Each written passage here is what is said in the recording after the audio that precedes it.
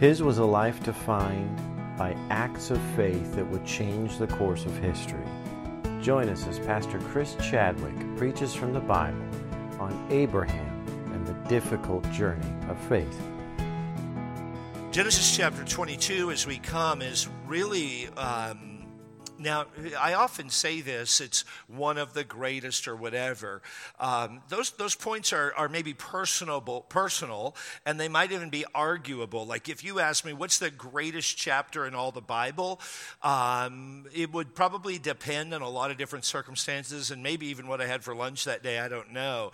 But as a general rule, I would probably tell you John chapter 9, where the crippled man is healed by Jesus, and the Pharisees come to him and they say, hey, who healed you? And he says, Jesus, or he was not crippled, he was blind, and they said, Jesus, and he said, Jesus, and they said, you're a liar. He goes, no, that's who healed me, and there's this sarcastic interchange between them, and I kind of like that. I love that. I think it's pretty awesome, and I love John chapter 9. Now, you might have different chapters that are, most people might pick like Psalms 23, because it's a comfort.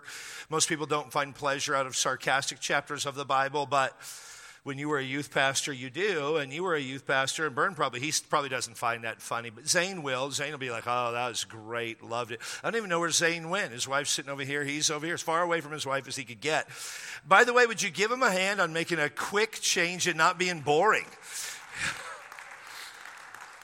Good job, man. That was great. In staff meeting last week, I said, thank you for the Navy brief last night.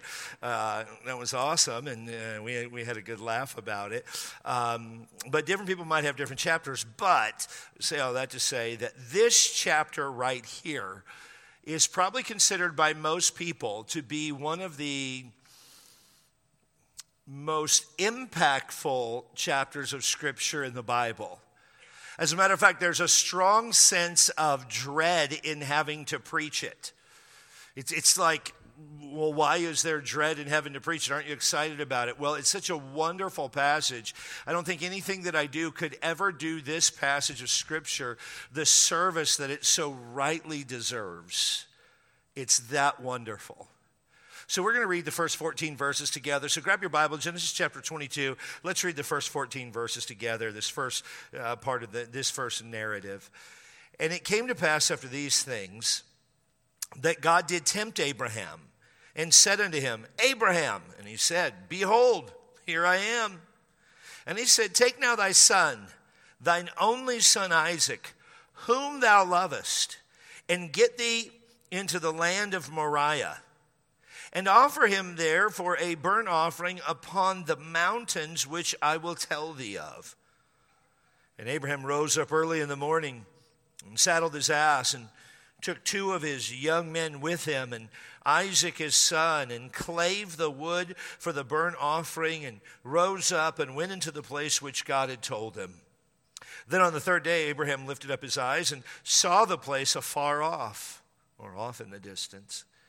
And Abraham said unto his young men, Abide ye here with the ass or the donkey, and I and the lad will go yonder and worship, and come again to you. And Abraham took the wood of the burnt offering and laid it upon Isaac his son, and he took the fire in his hand and a knife, and they went both of them together. And Isaac spake unto Abraham his father, and said, My father. And he said, Here am I, my son. And he said, Behold the fire and the wood, but where is the lamb for a burnt offering? We're missing the key component, Dad.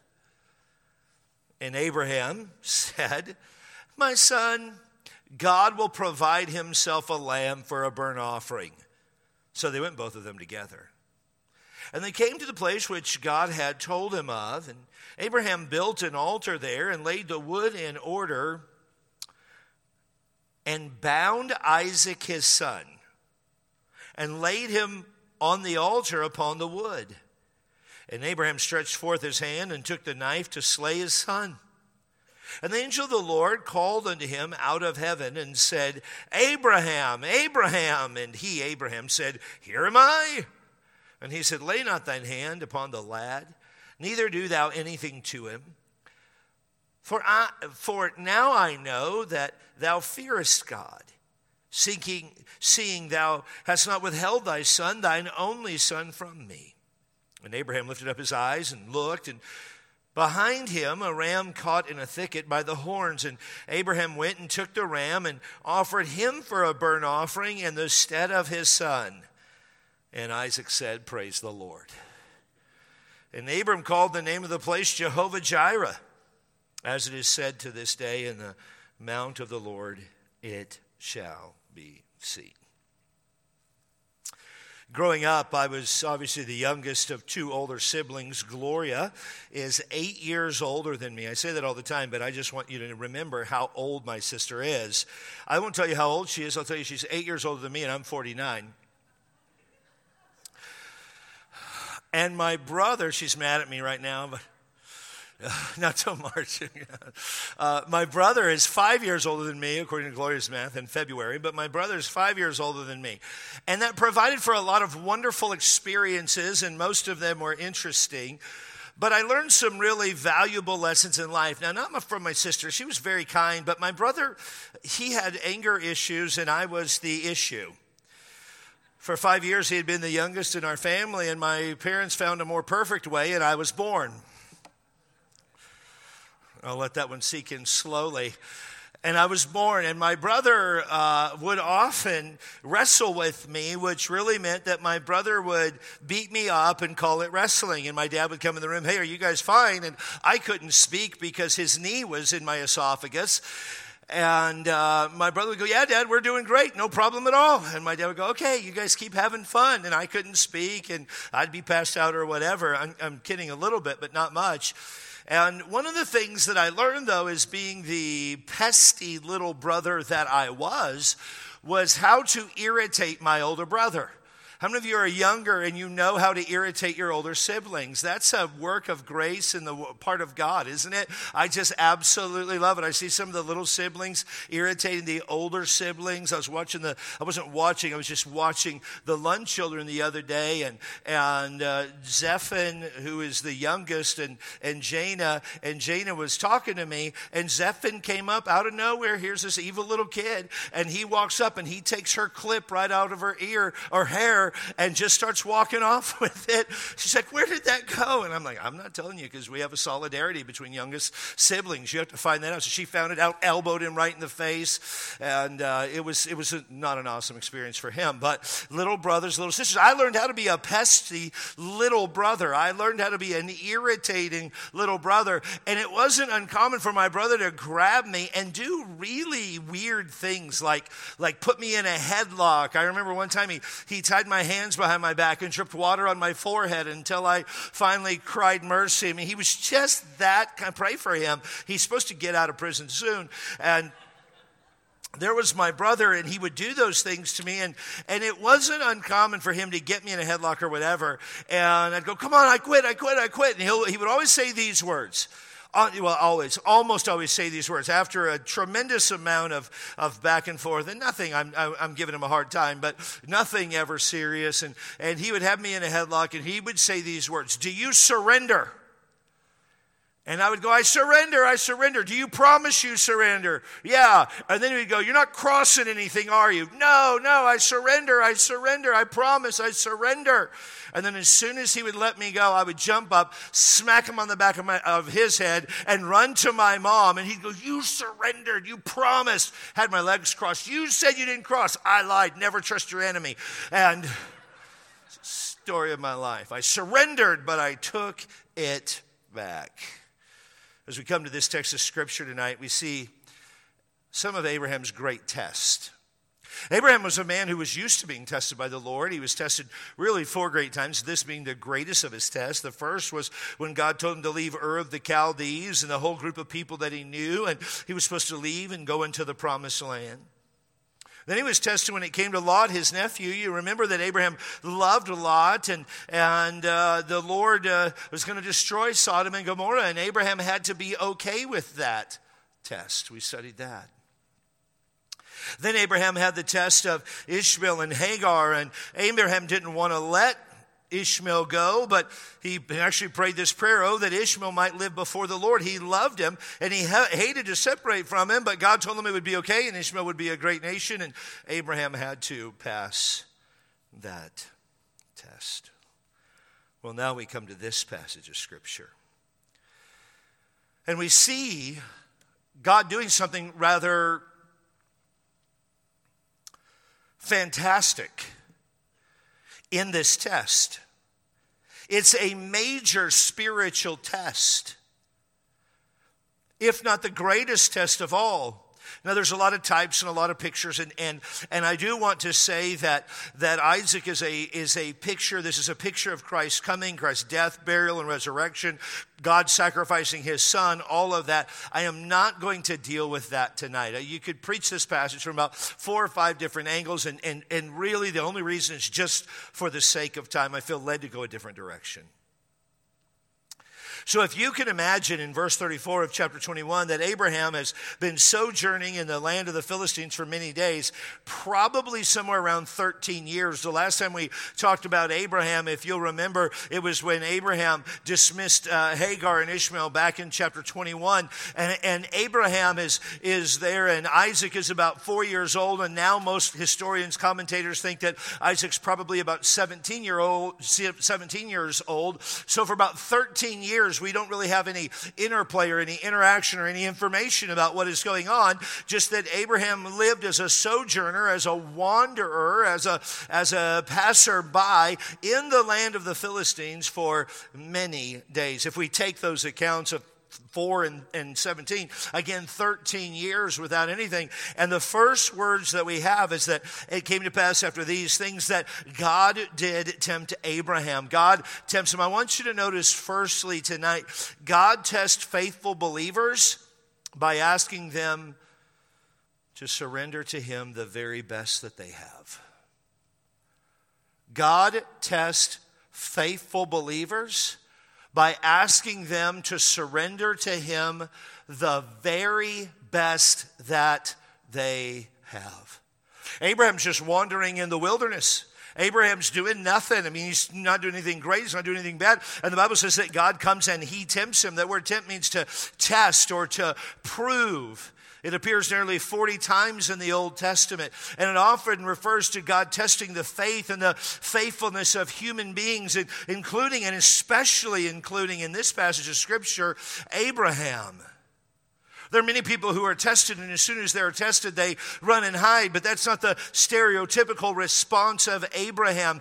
And this test doesn't come as a surprise to Abraham. He's been tested before. Matter of fact, maybe for 13 years, he's been wondering, Lord, it's 13 years. There's not been a major test, because we know that it's a biblical principle for testing. Proverbs 17:3. The Bible says the fining pot for silver and the furnace for gold. The fining pot means that you put silver in a pot when it's impure and you heat it up and all the impurities come to the top and you skim it off. And if you want good silver, you prove it, you heat it up, you remove all of the bad stuff out of it, you remove all of the dross out of it, you remove all of the impurities out of it. The same is true for gold. You put gold into a furnace and you burn off all the impurities, you skim off all the impurities. And the Bible says the fining pot for silver, the furnace for gold. But the Lord tries the heart, or the Lord tests the heart, or the Lord sees where we really are. I want you to notice that this test was a very clear test. You say, well, how was it very clear? Well, the Bible says the Lord did tempt Abraham. It's very, very clear. It was an uncommon test. I want to say here that don't think for a minute that God is for human sacrifices. We know the end state of the story. God knew exactly what he was going to do.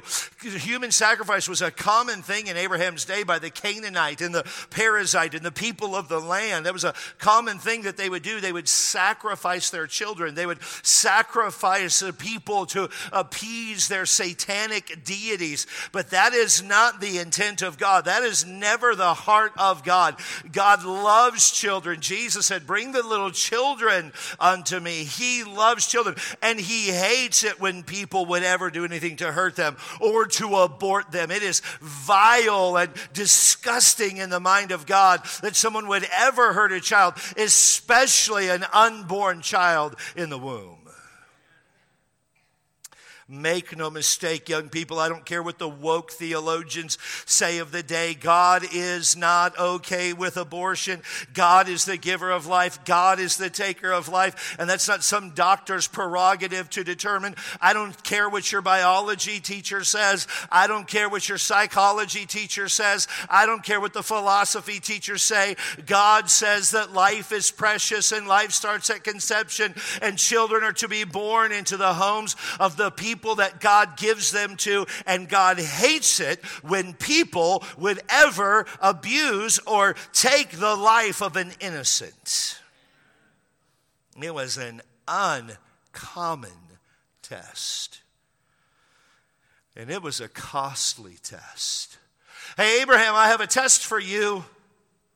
Oh, okay, well, great, Lord, here I am. What is it? Verse number 2. Take now thy son, thine only son. You say, well, he had Ishmael. Yeah, but remember, Isaac was the promised son. Take now thy son, thine only son, whom thou lovest, and get thee into the land of Moriah, and offer him therefore a burnt offering upon one of the mountains which I will tell thee of. Take your son, the son that you love, the promised child, the one that is most precious to you, and offer him for a burnt offering.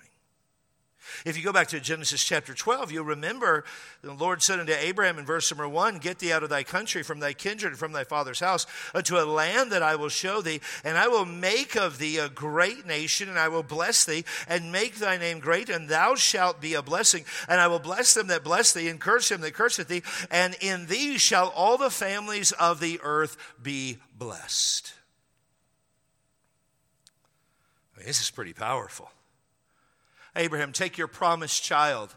Take him to the land of Moriah. And notice the faith that it even required. God didn't say, hey, take him to the third mountain from the right, or take him to this specific mountain. God literally says to Abraham, and we see the continual life of faith that God expects from the believer. Go into one of the mountains which I will tell thee of. Well, if God wanted me to know, wouldn't he tell me everything up front? Well, he didn't to Abraham. Don't assume that God has to give you all the information that you want on the front end before you obey him. Don't assume that God has to come to you and tell you everything that he's going to do, and then you're going to obey. Here's what God, listen to me, here's what God wanted Abraham to do. Take your son to the mountain, and I'll tell you when you get there. I'll tell you in 3 days' journey, but Abraham didn't know that he would tell him in 3 days' journey. Abraham had no idea. Are we going to get to the base of the mountain and then the Lord wait 6 months or 6 years or 60 years? All Abraham knew was that God said, go. Well, what are we going to do, Lord? I don't know, but go. God's not going to tell you. Get out and go. There have been more people and not reached with the gospel. More Christians stay out of God's will because they want every single step laid out before they ever take a step of obedience. Did you hear me? There's some of you here tonight like, I'd take that step if God tells me. I'd give to missions if God tells me where it's going to come from. I'd make that faith promise commitment if he promised me first and told me where it is.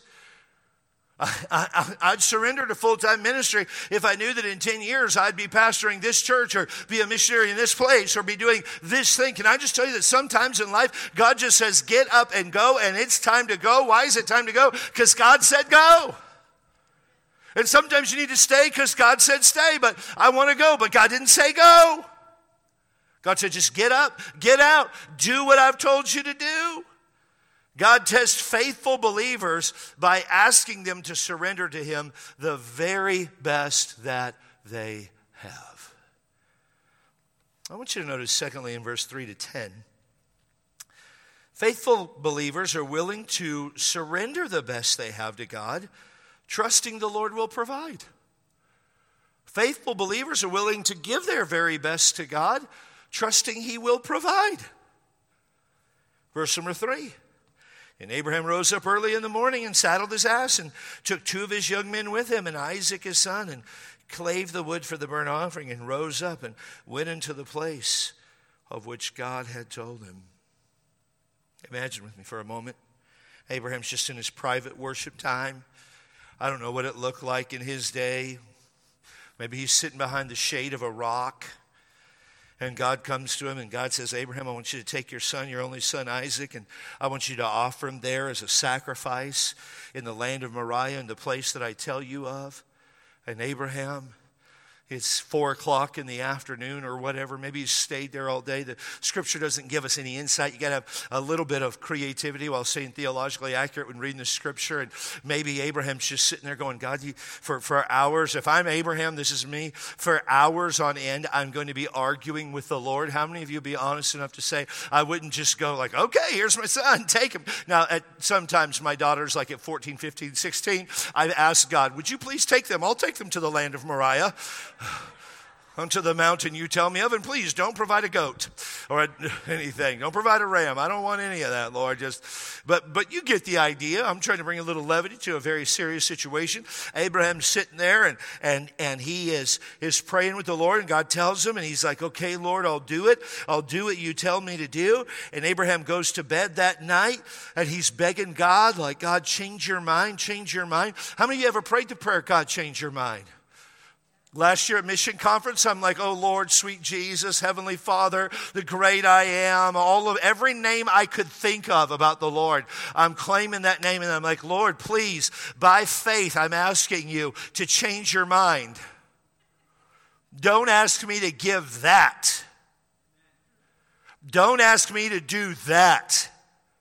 And you say, well, I don't think Abraham would have prayed that prayer. Well, maybe he wouldn't, but Chris Chadwick would have. And by the looks of the crowd, probably everybody in this crowd would have done the exact same thing, as to say, Lord, I really don't want that to happen in my life. I don't want to give that to you. And so Abraham's praying. And he stays up, in my mind, he stays up all night long. And then he finally says, fine, Father, your will be done. I know that you are good. And he wakes up in the morning and he goes out to the foreman. He says, hey, give me 2 young men to go with me and Isaac. We're going to go on a hike.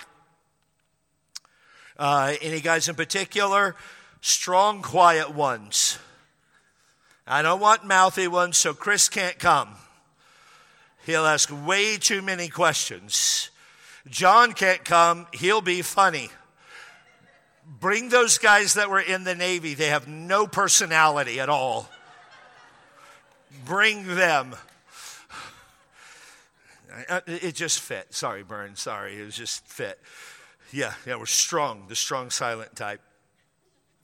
And so Abraham gets them, and they take some donkeys, and they put a bunch of stuff on the donkeys that they need, a tent maybe, a couple of tents probably, and provision that they'll need, and wood that they'll need, and a fire. They take a fire. I mean, in the ancient world, fire was very, very important. You didn't have a Bic lighter to get stuff started, and so they take the fire with them on a stick, and they go for a walk. Well, how far do they walk? Well, they walk 3 days' journey. Now, the average person, we're told in that day, could walk about 17 miles. That was considered kind of a day's journey on foot, was about 17 miles. And so let's say it's somewhere between 10 to 17 miles, whatever you're dealing with. You're dealing right in that 50, 60 mile range. And they get to the foot of the hill of Moriah. I mean, they come up to the hill of Moriah or the mountains of Moriah. And notice verse number 3 or 4 in our text. And on the 3rd day, Abraham lifted up his eyes, and he saw the place afar off, meaning God told him which place it would be. And maybe they camped that night, and in the morning they get up, and Abraham and Isaac, they get up out of bed, and Abraham looks at the young men who are keeping camp. And I want you to notice this. Now, remember, Abraham is giving up his son. He's going to sacrifice his son. And notice what he says. And Abraham said unto his young men, here's the Chadwick Street version, you guys stay here. Isaac and I, you stay with the donkey. And Isaac and I, we're gonna go a little bit farther. We're gonna go yonder. Abraham was from southern Israel. We're gonna go yonder. Notice what he says. And worship. And what are we gonna do? And come again to you. You say, well, Abraham was just wishful thinking. Well, no doubt Abraham was wishful thinking. But I believe with all my heart, based on Scripture, that Abraham really had a desire to come back with his son and believe that God was going to bring his son back with him. And we'll look in a few minutes out of the book of Hebrews chapter 11, verse number 19 and 20, that Abraham really thought that God was going to raise Isaac back to life. And so Abraham says, we're going to go and we're going to worship. The word worship here in this text literally means this. We're going to fall down before God and we're going to ascribe worth to God.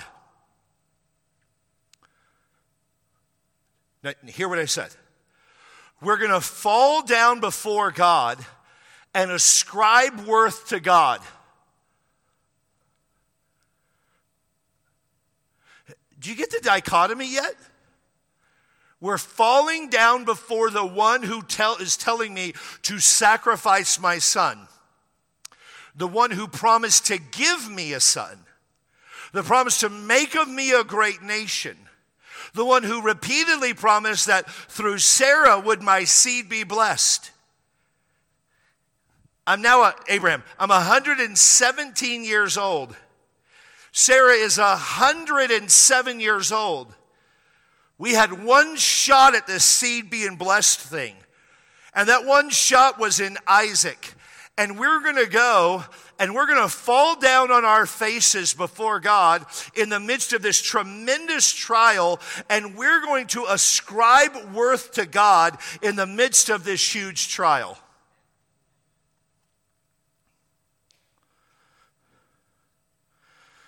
Well, I'll ascribe worth to God if He gives me everything I want. Well, I'll ascribe worth to God if He brings the girl into my life that I want. Gives me the job that I want, lets me have everything that I want. But Abraham is having taken from him that thing most precious from him, and he is trusting that the Lord will provide, and all he's going to do is to worship the Lord.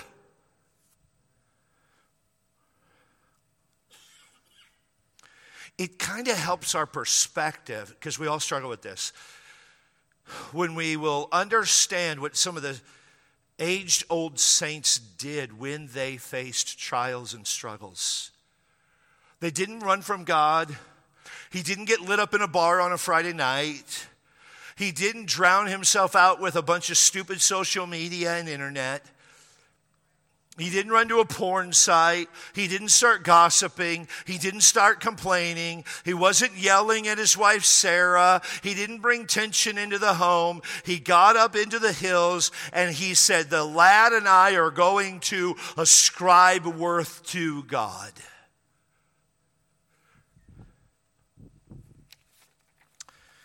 And Abraham took the wood and the burnt offering. Of the burnt offering, I should say, and laid it upon Isaac his son. And he took the fire in his hand and a knife, and they went both together. And Isaac spake unto his father Abraham, or Abraham his father, and said, my father? And he said, here am I, my son. And he said, behold the fire and the wood, but where is the lamb for the burnt offering? Well, Abraham just believed God would provide. Look at verse number 8. Oh, the theological implications of verse number 8. And Abraham said, my son, God will provide himself a lamb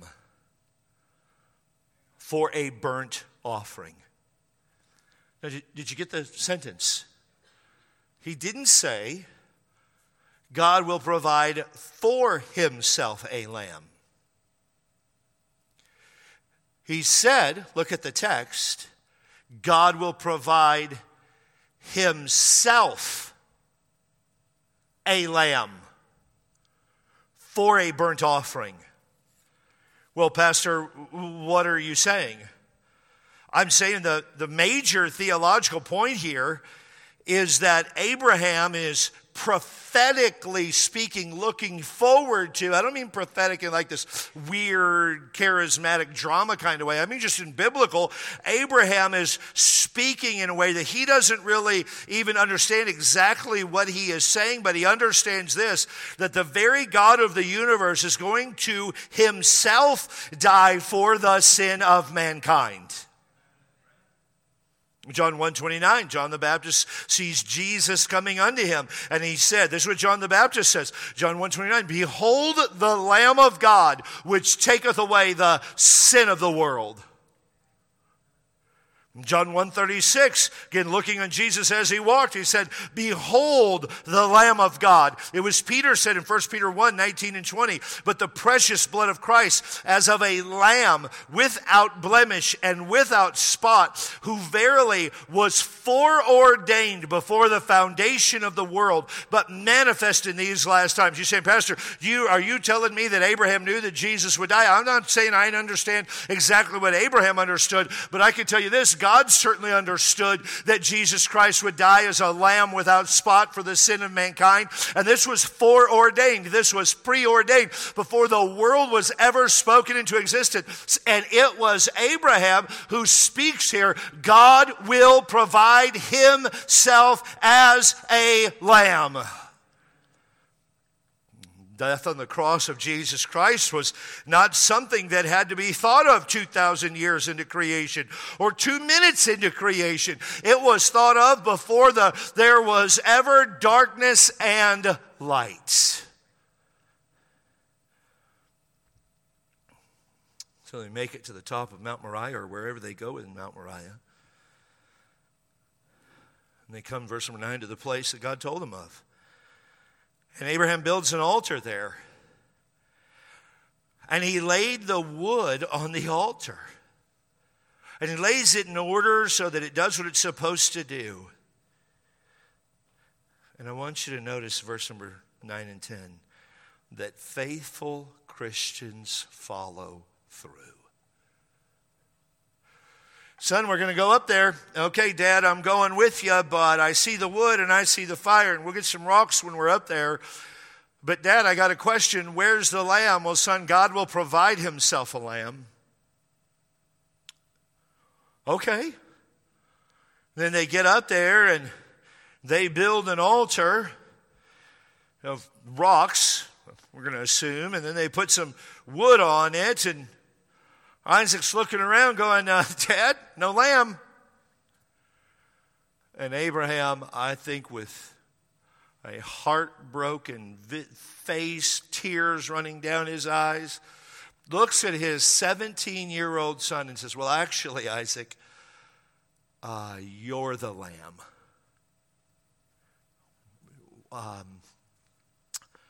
I've seen what happens when we do this.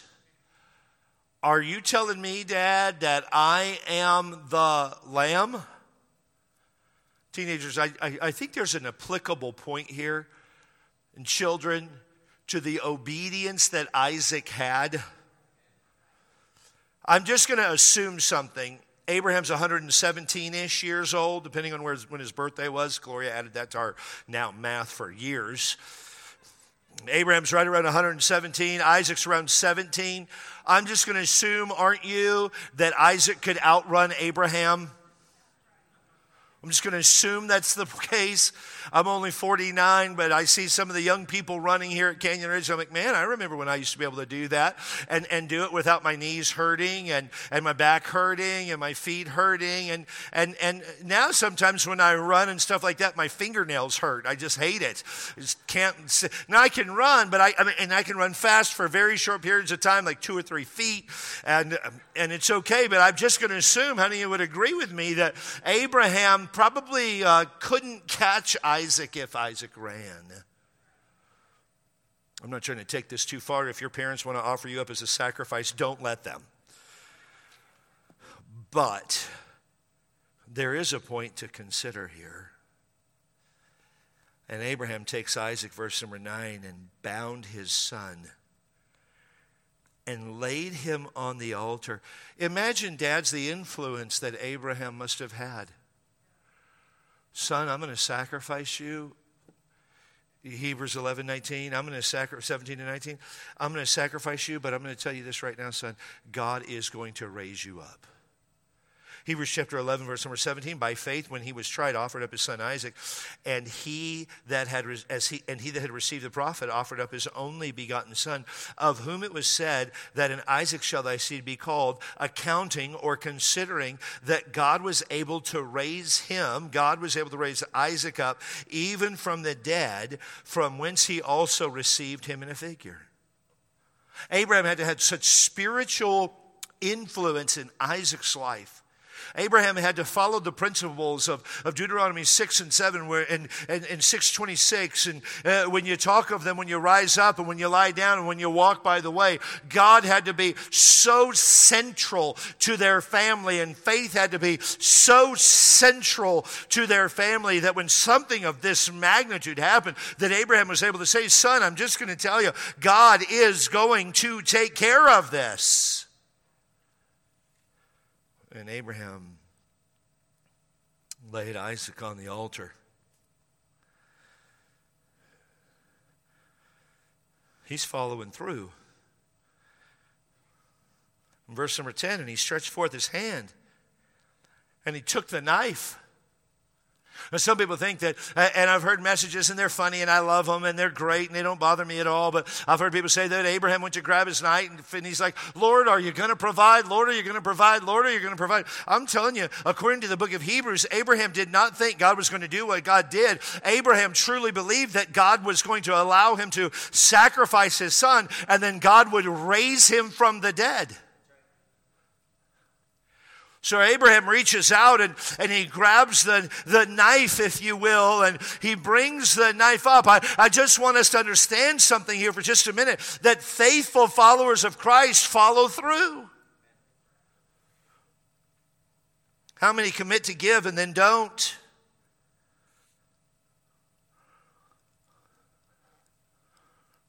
They just don't follow through. How many commit to do mission work and then they don't? I'll be a full-time Christian servant. I'll follow the Lord in missions, and then they don't. How many commit their children to following Christ and then they just don't follow through? You can talk till you're blue in the face. They just don't follow through. A lot of people just, hey, I'm going to be a faithful follower of Christ. Why are they going to be a faithful follower of Christ? Because it seems like the right thing to do in the moment. And they just don't follow through. The world becomes appealing, the lust of the flesh, the lust of the eyes, the pride of life. They take 2 steps forward, they take 3 steps back. And I'll be honest with you, our churches are filled with people that God has called to do stuff, and they just don't follow through. But faithful Christians always follow through. Abraham followed through. He puts Isaac on the altar. He ties him up, puts him on the altar, grabs the knife, raises the knife. I mean, dude is following through. Make no mistake. I wonder how our church would be different here at Canyon Ridge if you followed through to witness to your lost coworkers. Or if you followed through to invite people to church. I wonder how our life would be different if you men and women followed through not to look at porn anymore. And not to think about porn anymore. If you just followed through. Oh, we make altar commitments all the time, but altar commitments don't always alter our life. And then there's other people. I wonder how your family would be different if you followed through with not being angry. Well, it's just how I am. I know I lash out, but they know me and they're okay with it. No, God's not okay with it. And you've made 10,000 commitments and made 50,000 pleas, and you've done everything. The problem is we're just not, by the grace of God, asking Him for strength, following through. I wonder how your home would be different, Dad, if you just followed through. If we just, hey, this is what God's called me to do, and I'm going to do it, and I'm going to follow through. Come what may, I'm going to follow through. Nothing is going to stop me because I'm going to depend on the grace of God, and I'm going to work in the Spirit of God, and I'm going to trust the Word of God. And when days are hard, I'm going to keep going. And when days are easy, I'm going to keep going. And I'm going to worship Him, and I'm going to ascribe worth to Him. But I'm not going to stop serving Him. I'm not going to come up with a fake illness so that I don't have to go to church on a Sunday night. I'm not going to even think that it's having to go to church. I'm going to love coming to church. I'm going to man up and lead my family. My wife's not going to be the spiritual leader of my home. I'm going to be a committed, faithful follower of Christ. And sometimes she's going to love it, and sometimes she's not, but I'm going to follow through. And ladies are going to say things like this: I'm just going to be a submitted follower of Jesus Christ. I'm going to submit to my Lord. I'm going to submit to my husband. I'm not going to be a doormat. I'm going to be a delightful Christian woman. I'm going to find other women to influence for Christ. I'm going to find other women to witness to. I'm going to look for lost folks in this world, and I'm going to share the gospel with them, and I'm going to follow through.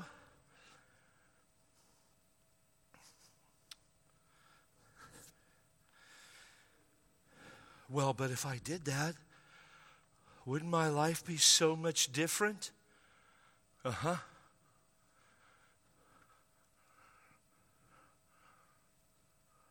Imagine if Abraham had to come back home without Isaac. He walks through the door. Sarah's like, hey, how was your camping trip? Oh, it was good. Did Isaac enjoy it? Oh, I think he thought it was interesting. Well, what do you mean interesting? What happened? Well, let's just eat first. But he didn't let his wife's response keep him from being obedient. Something's been on my heart lately. I've heard a lot of men at our church say recently, well, Pastor, when it comes to my family, that's just not a hill I'm willing to die on. I've heard it so much lately that I'm beginning to wonder what hills are worth dying on. Some men, the reason you have no influence in your home, and guys watching online, the reason you have no influence in your home is because there's no hills left to die on. You've given up every hill that's left to die on. And so then by the time you finally get to the hill that's worth dying on, you have no land left to help you fight and protect yourself. And there you are on the top of like one of those little Dr. Seuss hills that it's like 2 feet. And if you move at all, you're just going to fall down. That's the last hill that you have to die on. Well, I'm not going to die on that hill. Well, I'm not going to die on that hill. Well, I'm not going to die on that hill. Well, I'm not going to die on that hill. Well, I'm not going to die on that hill. And I'm not going to die on that hill. And before long, you just are in the habit of surrender, surrender, surrender, surrender. I mean, you'll say, man, at men's retreat, you'll jump up and down, praise the Lord, I'm the leader of my home. You're not really the leader of your home. You have the title, but you're not defending anything. You're not protecting anything. You're not fighting for your family because you have no hills worth dying on. Can I tell you, I have a ton of hills in my family worth dying on? Well, but my wife doesn't like it. Neither did mine. That's why they're called the hill worth dying on. Debbie said more than a few times to me, are we really fighting over this? No, I'm just letting you know I'm winning. Well, you think you're winning? Oh, no, I know. And if you want to be stubborn, I'll take stubborn to a whole new level. By the grace of God, I'll be the most stubborn husband on the face of God's green earth. By His abundant grace. Why? Because this is worth dying on for me. Being at church in the Chadwick house is something worth dying on. Why? Because it's an obedience to the Scripture. Giving is something in the Chadwick house worth dying on. Not watching rated R movies and garbage and porn is something worth dying on in the Chadwick family. Having conversations with my children about spiritual things, something worth dying on. Knowing who they're hanging out with to the best of our ability, something worth dying on in the Chadwick family. Making sure my daughters walk around in modest apparel. We talked about it Wednesday night. Something worth dying on. Well, you're just willing to die on a lot of hills. Yeah, that's because I'm the husband and I have to answer to the Lord for it. I'm not trying to make more out of Abraham than should be there. I'm just simply saying faithful Christians follow through. They follow through. I have a passion for young men. I feel like when God called me to start Canyon Ridge Baptist Church, He encouraged me to help church planters. He encouraged us to build a great ministry here, and I by His abundant grace, and I think that's transpired, but He also encouraged me to help men in a world that is constantly trying to effeminize men and emasculate men and cause men to not stand up for anything other than their favorite sports team. And I'm not against sports, you know my heart on that, but to stand up and cheer for their favorite sports team. Can I tell you, there are things far greater in this world than sports, 10,000 times greater in this world than sports. It's called the cause of Jesus Christ, and it's called your wife and your children and men. God wants you to stand up and lead them.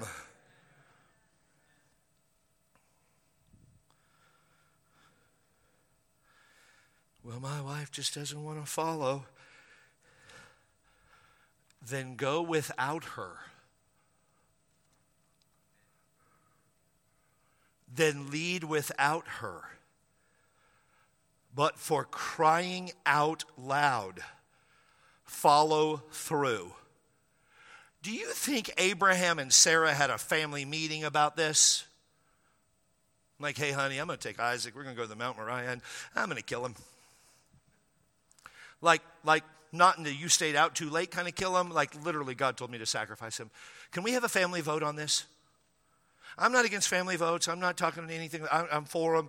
But this is what God told them to do. You don't need to vote on what God tells you to do. That doesn't require a vote.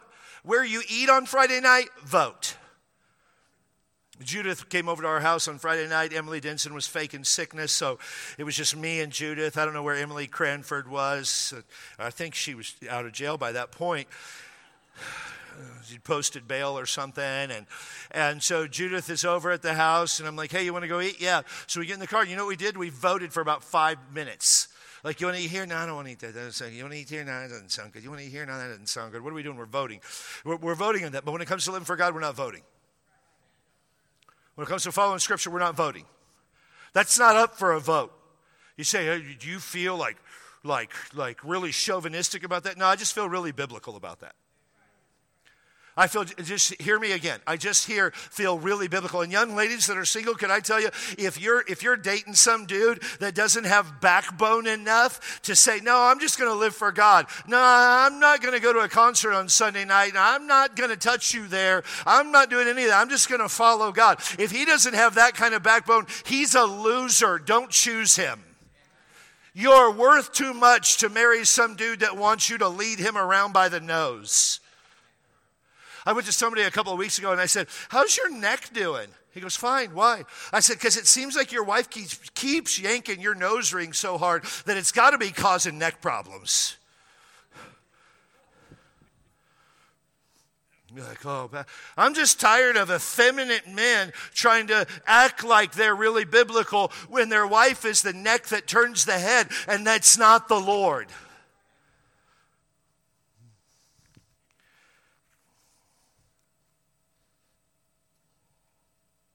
Got a lot of things that probably should be said, but won't. And Abraham stretched forth his hand in verse 10 and took the knife to slay his son. And notice what Abraham saw, that our faithful God always provides. Our faithful God always provides. Hey, man, I know I've been on you a little bit tonight. If you'll just follow God, you'll see him provide. You'll just see him provide. I want to get that across to you. God always provides. And oh yeah, financially. Yeah, okay, sure. But he provides in every way that he promises he will. Every way that he promises he will. Verse number 11. Abraham's lifting up the knife to slay his son. And the angel of the Lord called unto him out of heaven and said, Abraham, Abraham. And he said, here am I. And he said, lay not thine hand upon the lad, neither do anything to him. For I know that thou fearest God, seeing thou hast not withheld thy son, thine only son, from me. And Abraham lifted up his eyes and looked, and behold, behind him a ram caught in a thicket by the horns. And Abraham went and took the ram and offered him for a burnt offering in the stead of his son. And Abraham called the name of the place Jehovah-Jireh, as it is said unto this day, in the mount of the Lord shall it be seen. Abraham's raising his knife to kill his son Isaac, and the angel of the Lord calls out, don't do it. I know that you will do anything that you said you will do. What a testimony. That's the testimony we long for. That when God says do something, you say, okay, Lord, I will do it. Better to vow a vow of the Lord. If you vow a vow of the Lord, defer not to pay it. Book of Ecclesiastes goes on and says, better to not vow than to vow and not do it. Abraham vowed a vow, Lord, I'll do whatever you want me to do. And so God asked him to surrender, to sacrifice that thing which is most important to him. And then God tested him, and Abraham followed through. And God says, now I know you will not withhold anything from me. And Abraham's just thinking, oh, praise the Lord. I think Abraham probably that was revival in his heart, don't you? And then he hears a rustling behind him, and he turns around, and there's a ram caught in a thicket or a bush. It's just stuck there, probably in its horns, it's stuck there. And Abraham goes over, and he subdues the ram, and he brings him over, and he lets Isaac up off the altar, and Isaac is having a revival experience as well for many reasons. And Abraham takes the ram and he offers him as a sacrifice to the Lord. And then Abraham calls the name of the place Jehovah-Jireh. Jehovah-Jireh is a new name for God that we have not yet seen in Scripture. And it literally means the Lord will provide. Had Abraham not been surrendered to the Lord, had Abraham not followed through, he never would have understood the provisional character of our God.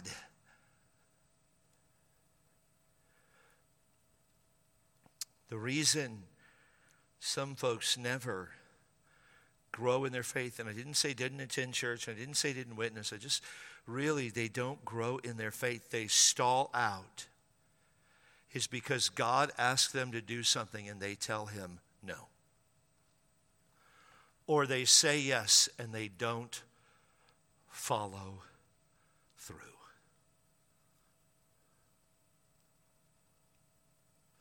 So, what's God asking you to sacrifice? When we start talking about that, if you're saved, the Holy Spirit's probably prompting your heart about something that he's been prompting your heart about. What's he asking you to sacrifice? Your profession?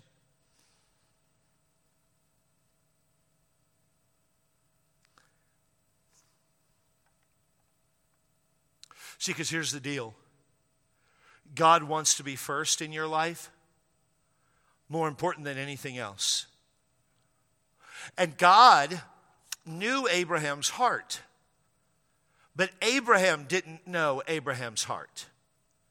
And faith that is not tested is faith that cannot be trusted. And so God is testing Abraham's faith. And Abraham needs to understand where Abraham is. God knew all along that he would never allow him to offer his son Isaac. God knew all along what he was going to do.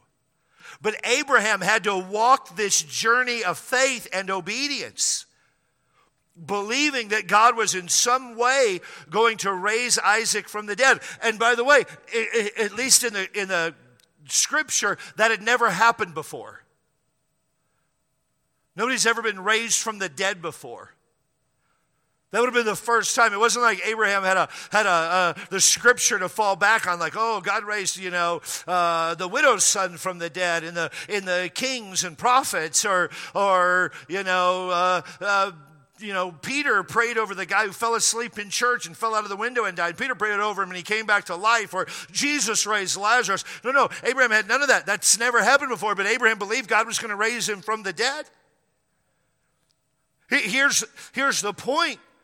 God wants to be the most important in your life. And so he's going to bring some tests and some trials to see how important he really is, because you need to know where you're at in your walk with the Lord. That's what the book of James teaches us. Every man is tempted when he's drawn away of his own lust and enticed. God cannot be tempted with evil. He doesn't tempt any man, but he does test us. How about your children? Is God asking you to give up that unhealthy connection that you have with your children?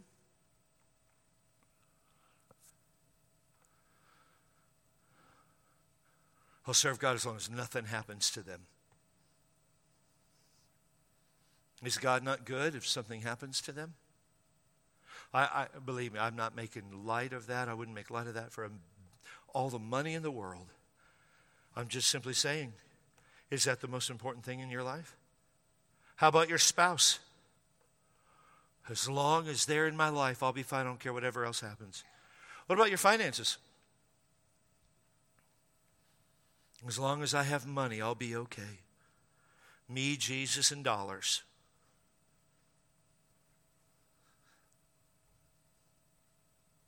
What about your singleness? I'll just be single for life. This resignation. I'm not going to trust the Lord for it. I'll just be single for life. It's just who I am. It's my lot in life. I'll be married for life. It's my lot in life. It's just what I'm stuck with. What about your attitude? It's just who I am. I don't care. I'm not changing. Nothing matters. Here's the point. God wants to be first in your life. God wants to be more important to you than anything in your life. Is he? Is he? That's what this story is all about. That's why Paul could say so declaratively in Romans chapter 12:1, I beseech you therefore, brethren, by the mercies of God, that you present your bodies a living sacrifice. Living sacrifice.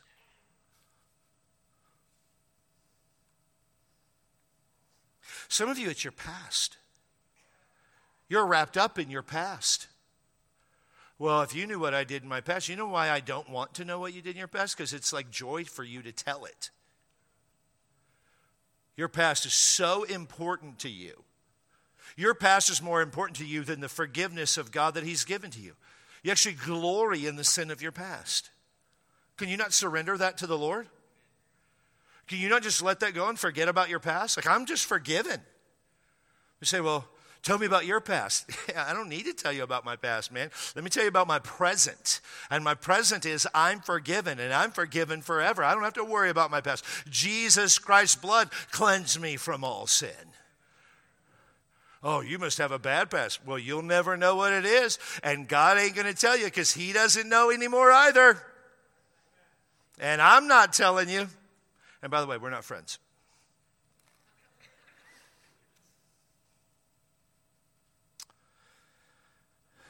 John Van Deventer was raised on a farm near Dundee, Michigan. After graduating from Hillsdale College, he taught art in public schools in Sharon, Pennsylvania. He was an active layman in his local church and included participating in revivals that were held at the church. And based on his fervent faith and service to the church, friends encouraged him to leave his profession that he was very good at and becoming far better, and a promising art career was before him, and they encouraged him to become an evangelist. In 1896, he was at a revival meeting in East Pleasanton, Ohio, and he was struggling with this concept of giving his all to the Lord and entering full-time ministry. He was with a pastor friend, and at a pivotal hour in his life, he surrendered everything to the Lord.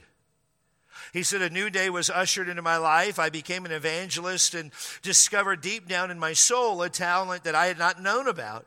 God had hidden a song in my heart and touched a tender chord. He caused me to sing. And he wrote these words that seemed to encapsulate my childhood. All to Jesus I surrender. Humbly at his feet I bow. worldly pleasures all forsaken. Take me, Jesus. Take me now. I surrender all. I surrender all. All to thee, my blessed Savior. I surrender all. Do you surrender all? It's the title of the message. I surrender, and I'm not taking it back. It's all yours. Thank you for listening. Hear more messages anytime at CanyonRidgeBaptist.com. If you're in the San Diego area, please join us for a service. We meet on Sundays at 8:30 a.m., 10:30 a.m., and 5 o'clock p.m. We look forward to seeing you.